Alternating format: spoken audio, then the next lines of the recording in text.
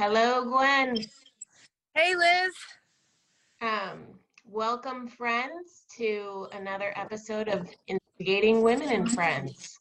Um, I'm here in smoke-filled Oregon with my bud, Gwen. Gwen, I'm curious as to why you're walking around this time. I heard in something I read or saw that walking and can really help a person think more creatively and just kind of sort out what's going on inside that they may not even understand or might not be able to put into words.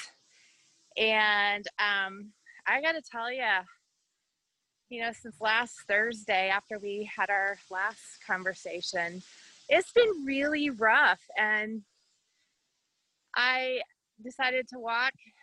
Our last session, we talked about taking action. So I thought if only the action I can take is walking or jogging, I needed to do that. It's just not that I wanted to. And I think what got me was interacting with you and other colleagues last week and seeing the orange skies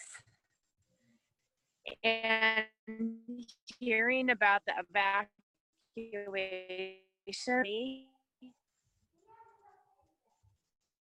And then on my kids just asking more about it, and just reliving that. Shoot, you're breaking up, Gwen. Over the weaknessly, little moments of panic. Okay, can you hear me? You're back. Can you hear me? Now I can hear you. Okay. You're back. Okay. About Saturday, I started having just little panic moments of us doing this and being so vulnerable and public. And I didn't know why, because I'm really excited about this and I love doing this. And I just had to dig down deep and understand, why suddenly do I feel like I'm leaning over a cliff? And I think it is just that fear of who the hell am I to be on camera? Who the hell am I to know anything about any of this? The haters are going to rise up, and I'm going to be, and so I really was wrestling with that. And then Sunday morning, I thought I'm going to get out and I'm going to get on my Charge app, which does virtual runs, and they happened to be doing a virtual Boston Marathon. And so I was listening to that in my ear, not doing a marathon, but wanting to do a long run. And they were going through the bombings and the pride and the pain and just Boston itself. And I just got all emotional about, America and humanity and the pride and all that we can do. And I've been struggling, honestly. So today I thought I would try to walk and talk it out, and hope that you can be with me through that. Oh, yep. I'm in.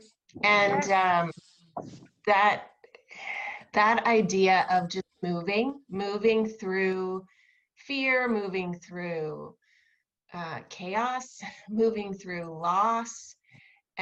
Sometimes the only choice we really have is to just move ourselves forward, even though we don't know what we're moving toward.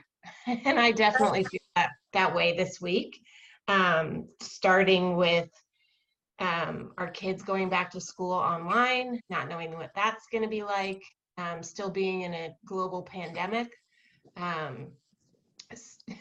literally not being able to go outside here in Portland. I'm so sorry. Worst air quality right now in the world.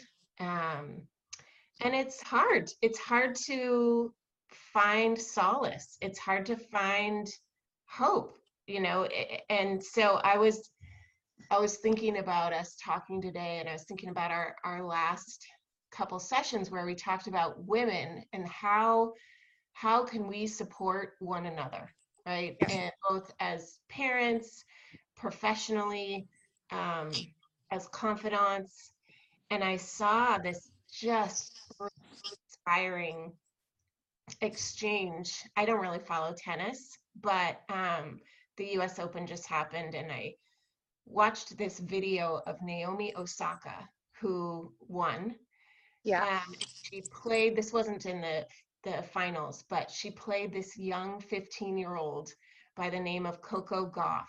And partly it was just really inspiring to watch two African American women face off, and they're both incredible. But she beat Coco straight sets, and Coco was crying at the end, and she was trying to hide her tears. And it was time for Naomi to be on camera and to be interviewed, and she went over to Coco and she said, "Hey, come and share the camera with me. Come and do this interview with me." And Coco, you could hear them just barely, their exchange. Coco said, "I think I would just cry through it." And Naomi said, such powerful words. She said, "It's better for you to cry in front of your fans who are here for you and your family than to go cry in the shower." And it was just, it gives me goosebumps just to recount it. It was what a powerful lesson for this young woman to give an even younger woman, right? That it's okay to communicate your grief and your disappointment, and to also just share the spotlight. Right. And it's what we were talking about, right? To share that platform that she had for the whole world with this young girl. It was so moving. Oh, it was amazing. That's awesome. I'm gonna have my kids watch it and write me a paragraph, because I'm always looking for ways to, give my kids more schooling. So yeah, they're gonna watch that video later. But I would love to just talk more about this concept of coping, and in this what feels like a cataclysm of disasters, and what kinds of coping are acceptable for us in the workplace. Even, I think about all these Zoom calls I've been on at the place that I do consulting, and people are showing up, and they're, you can tell people are sort of at their wits' end.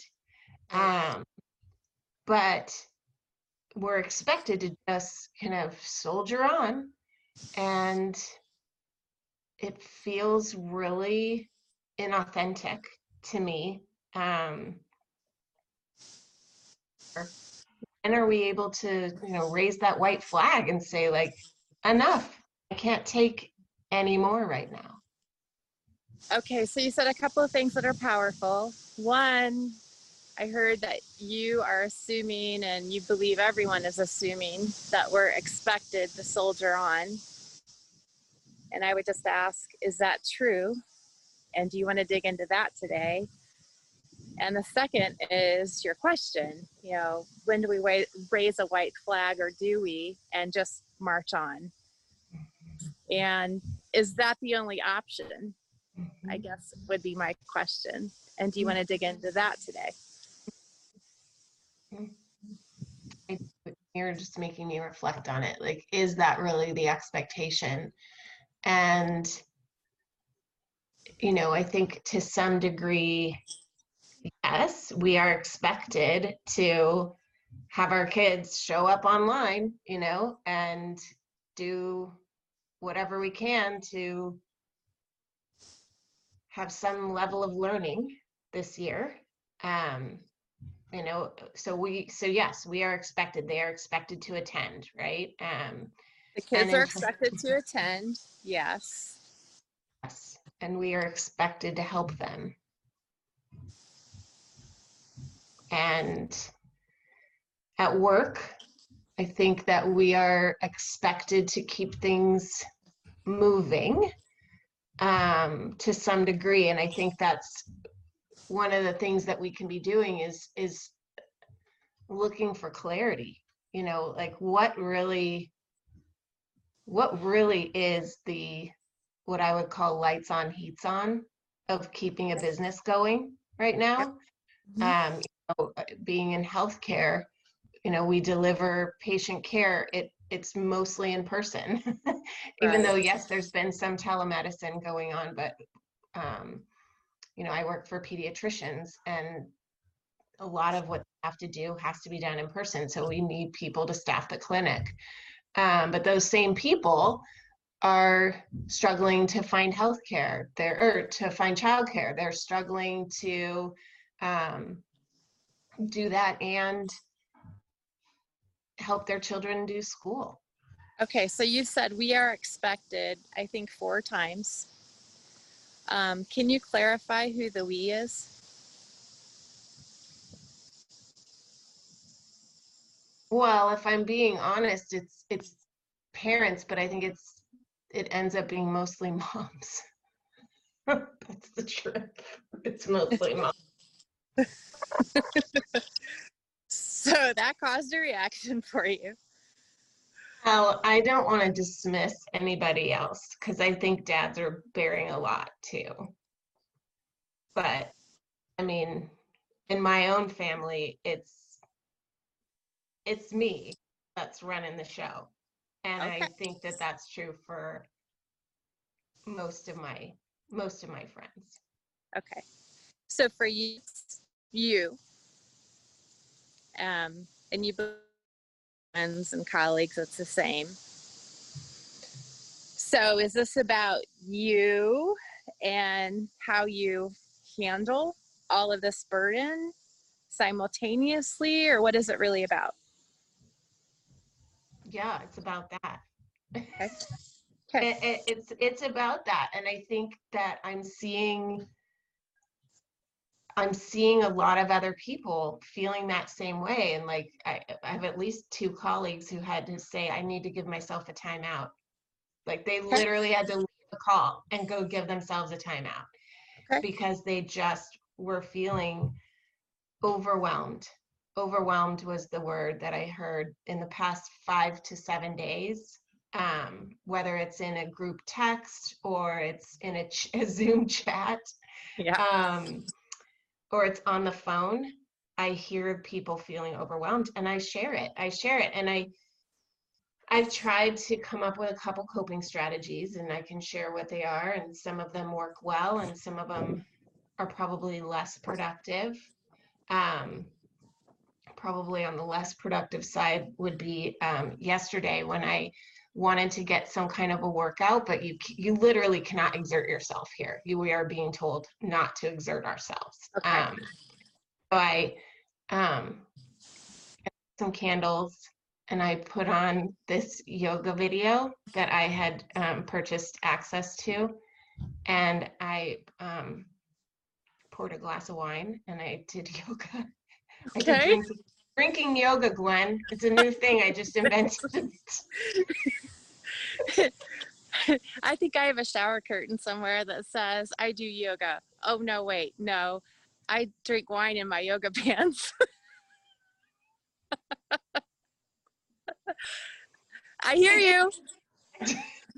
I'm not saying that it's something that we should recommend to people. I'm just Right. saying that day 2 of online school and trying to work from home Yeah. and do things for school, It's a I lot. and did I mention I have 6 animals in my house? Yes, No, you didn't. six No. six animals. Six Oh, animals. all right. I won't ask why you have 6 animals, but I will acknowledge you use the word overwhelm. And before you get into the tips and tricks of coping mechanisms you've already thought of, I'd like you to just reflect a little, 30 seconds. In the past, have you ever been overwhelmed? Mhm. Okay. And can you reflect on any of those past times of overwhelm where you found your way through it successfully?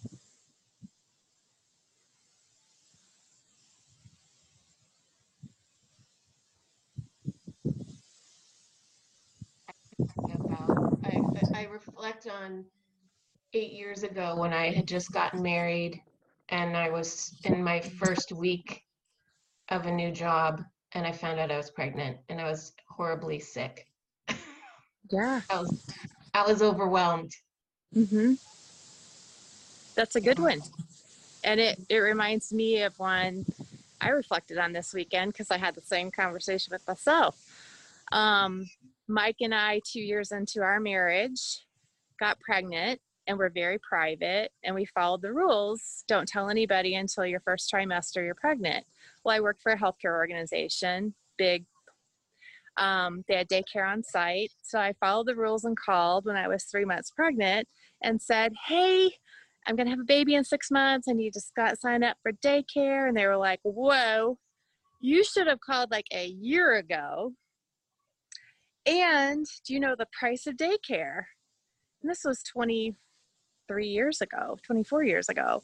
I was like, so they said, we don't know if you can get you in, and it's going to cost $200 a week. And I just hung up the phone and called Mike and said, we can't afford to have this baby. We can't afford to have this baby. I mean, I can still feel that panic. We figured it out. And then we had 2 more. So that's the story I'm reminding myself of when this panic hits today. Yeah. That's So good. how did you move through? I chose to be honest. I chose to be honest and to trust that the place that I had just started to work was going to give me grace and believe that I was going to do the best that I could to do my job, and they did.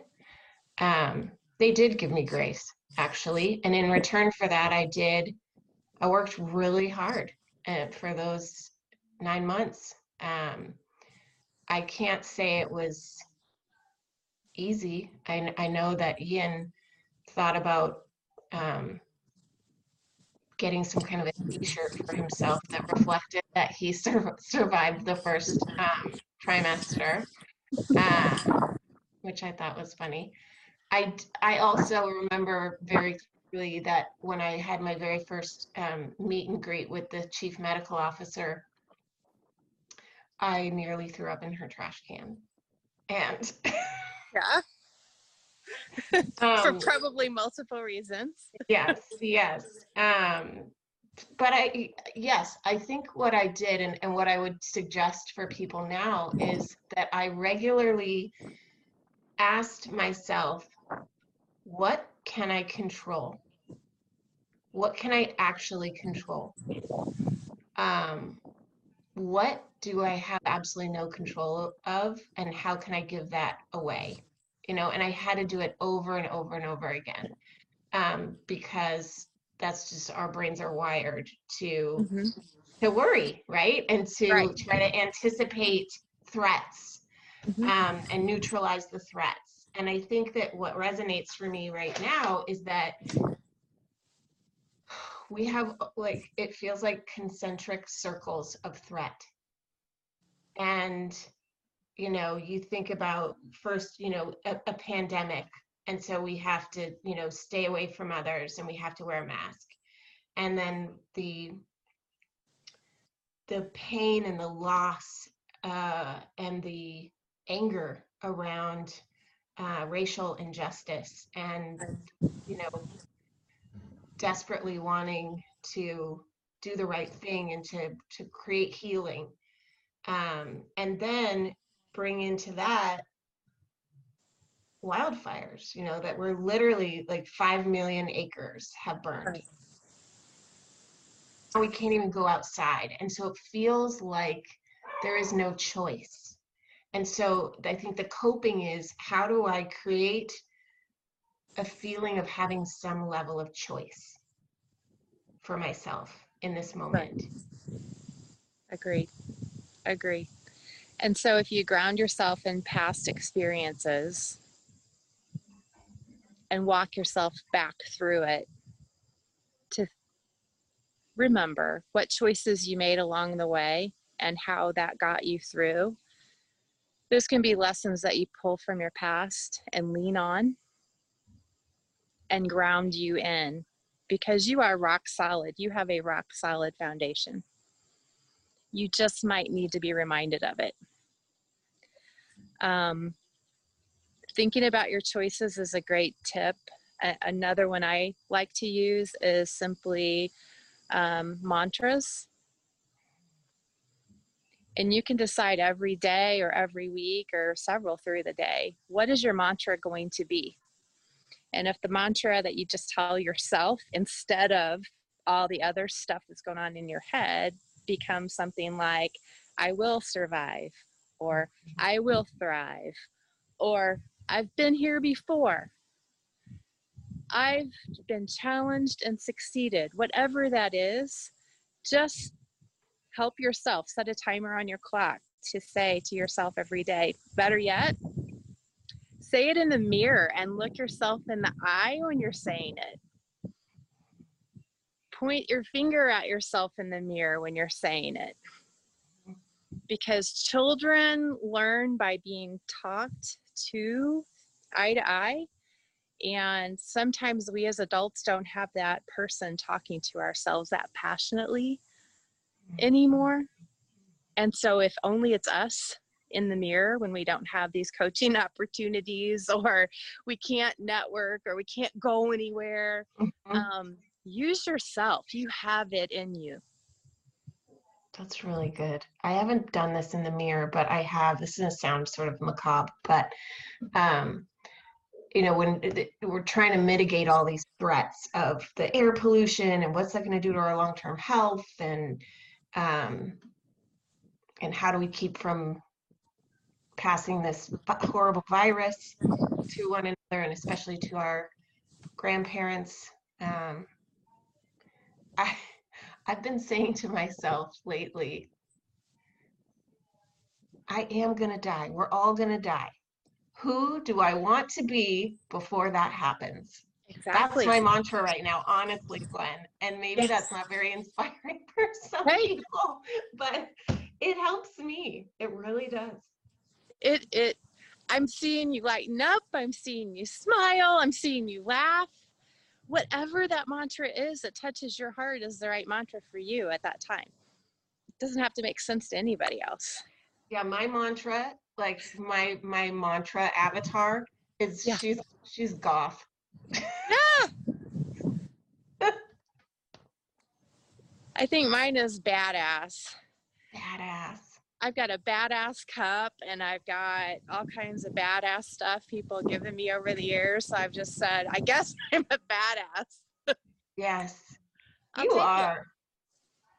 You are a badass. Thank you. I don't feel like it some days, but I am. Yeah, you are. You are. And I'm a wine drinking, yoga doing goth. There you go. All right. You're the best. You feel better? I do. I do. I feel ready to go attend second grade. I think we're learning about baby ostriches today. Nice. Yeah. I am sure you will pass with flying colors. You have a good one.